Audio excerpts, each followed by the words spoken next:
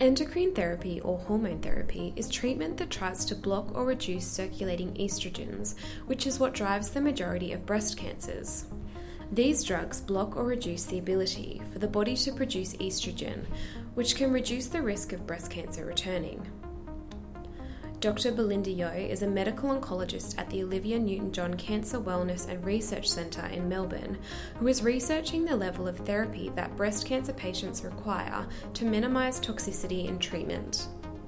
She was a guest speaker at the 2022 Breast Cancer Trials Annual Scientific Meeting, and we asked Dr Yeo to explain her research project on endocrine therapy.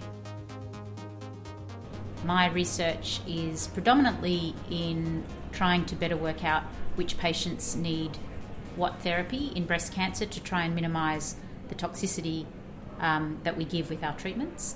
Today's talk was about looking at the data with regards to endocrine therapy in estrogen-driven breast cancers and comparing the various drugs that we have and how long patients need to take them and what benefit and, of course, what cost it is for treatments that actually go for many years. And so for those people that don't know, what is endocrine therapy and when is it used? Yeah, so endocrine therapy, often people actually use interchangeably the word hormone therapy, is treatment that tries to either block or reduce circulating estrogens, because the vast majority of breast cancer that we see is driven by estrogen. And so these drugs actually either block or reduce the ability for the body to produce estrogen, and both of those strategies reduce the risk of the cancer coming back. Most women who are diagnosed with an ER-positive breast cancer, even if it's a low-risk one, will be offered a form of endocrine therapy, which are usually tablets for many years. How intensive that needs to be and how long that needs to go for depends on their risk, and most importantly depends on their tolerance to the drugs. And so how much endocrine therapy is enough? That was the topic of my talk, but I'm not sure I quite got there. I think, if I'm honest, if I could answer that in one line, it's whatever's enough for the patient.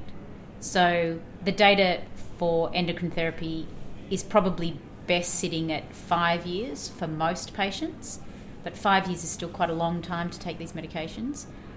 There's certainly benefit even if they only take it for 1 year. There's 1 year is better than none, 2 years is better than one, and 5 years is in fact better than two. The question is, beyond 5 years, the data gets a little bit less strong, and there will be some women, particularly those at high risk of the cancer coming back, where longer therapy makes a difference. There's also other reasons why we might recommend more therapy, and that's actually to reduce the risk of another breast cancer coming, because the risk of a new breast cancer is also something that women face if they've been diagnosed with one. There are some negative stigmas associated with endocrine therapy causing cancer. What would you say about the rate of toxicity versus benefits of treatment? I mean, this is something that we discuss with patients every day, and I'm sure that if you chatted to patients, this is something they're dealing with on a day-to-day basis. So ideally what we would love is to be able to give a treatment that has minimal toxicity and massive benefit. And in the case of endocrine therapy, there's quite a substantial benefit, but I do believe that there is a quite substantial toxicity. Some of our drugs are better tolerated than others. But it's up to, I guess, the individual patient, because some side effects are felt by more patients, and some patients remarkably can take these medications and go completely unscathed. And I think it really is an individual decision with the patient you have in front of you. For example, some patients will be very concerned about hot flushes. Other patients might be very concerned about the risk of their bones thinning and the risk of fractures. And we all perceive these risks very differently. We do that day to day. So I think you have to have the discussion with the patient that's in front of you to make that best decision. And what research and clinical trials are happening in endocrine therapy at the moment?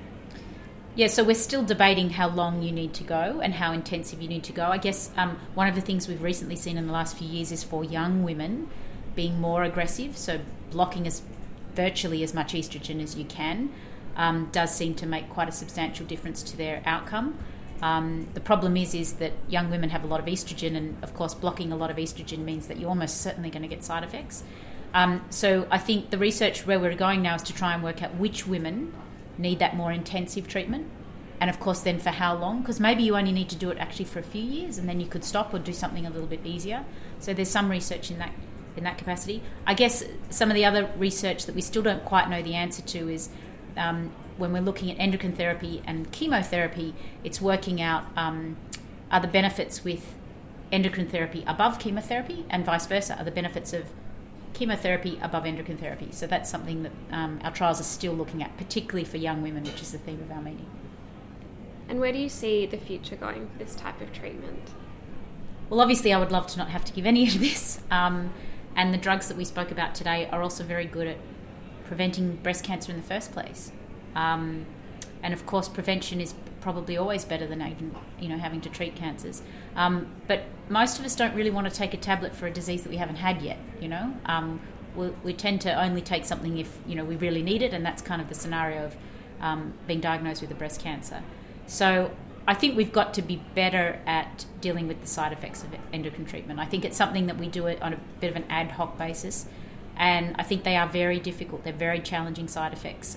Things like weight gain, things like needing to physically exercise regularly. These are things that all of us have trouble in our day-to-day life. So I think strategies that can better support women while they're on treatment and even after they stop treatment will be important. That was Dr. Belinda Yeo. If you would like to learn more about breast cancer trials, or you'd like to support our life-saving research, follow us on social media or visit our website at breastcancertrials.org.au.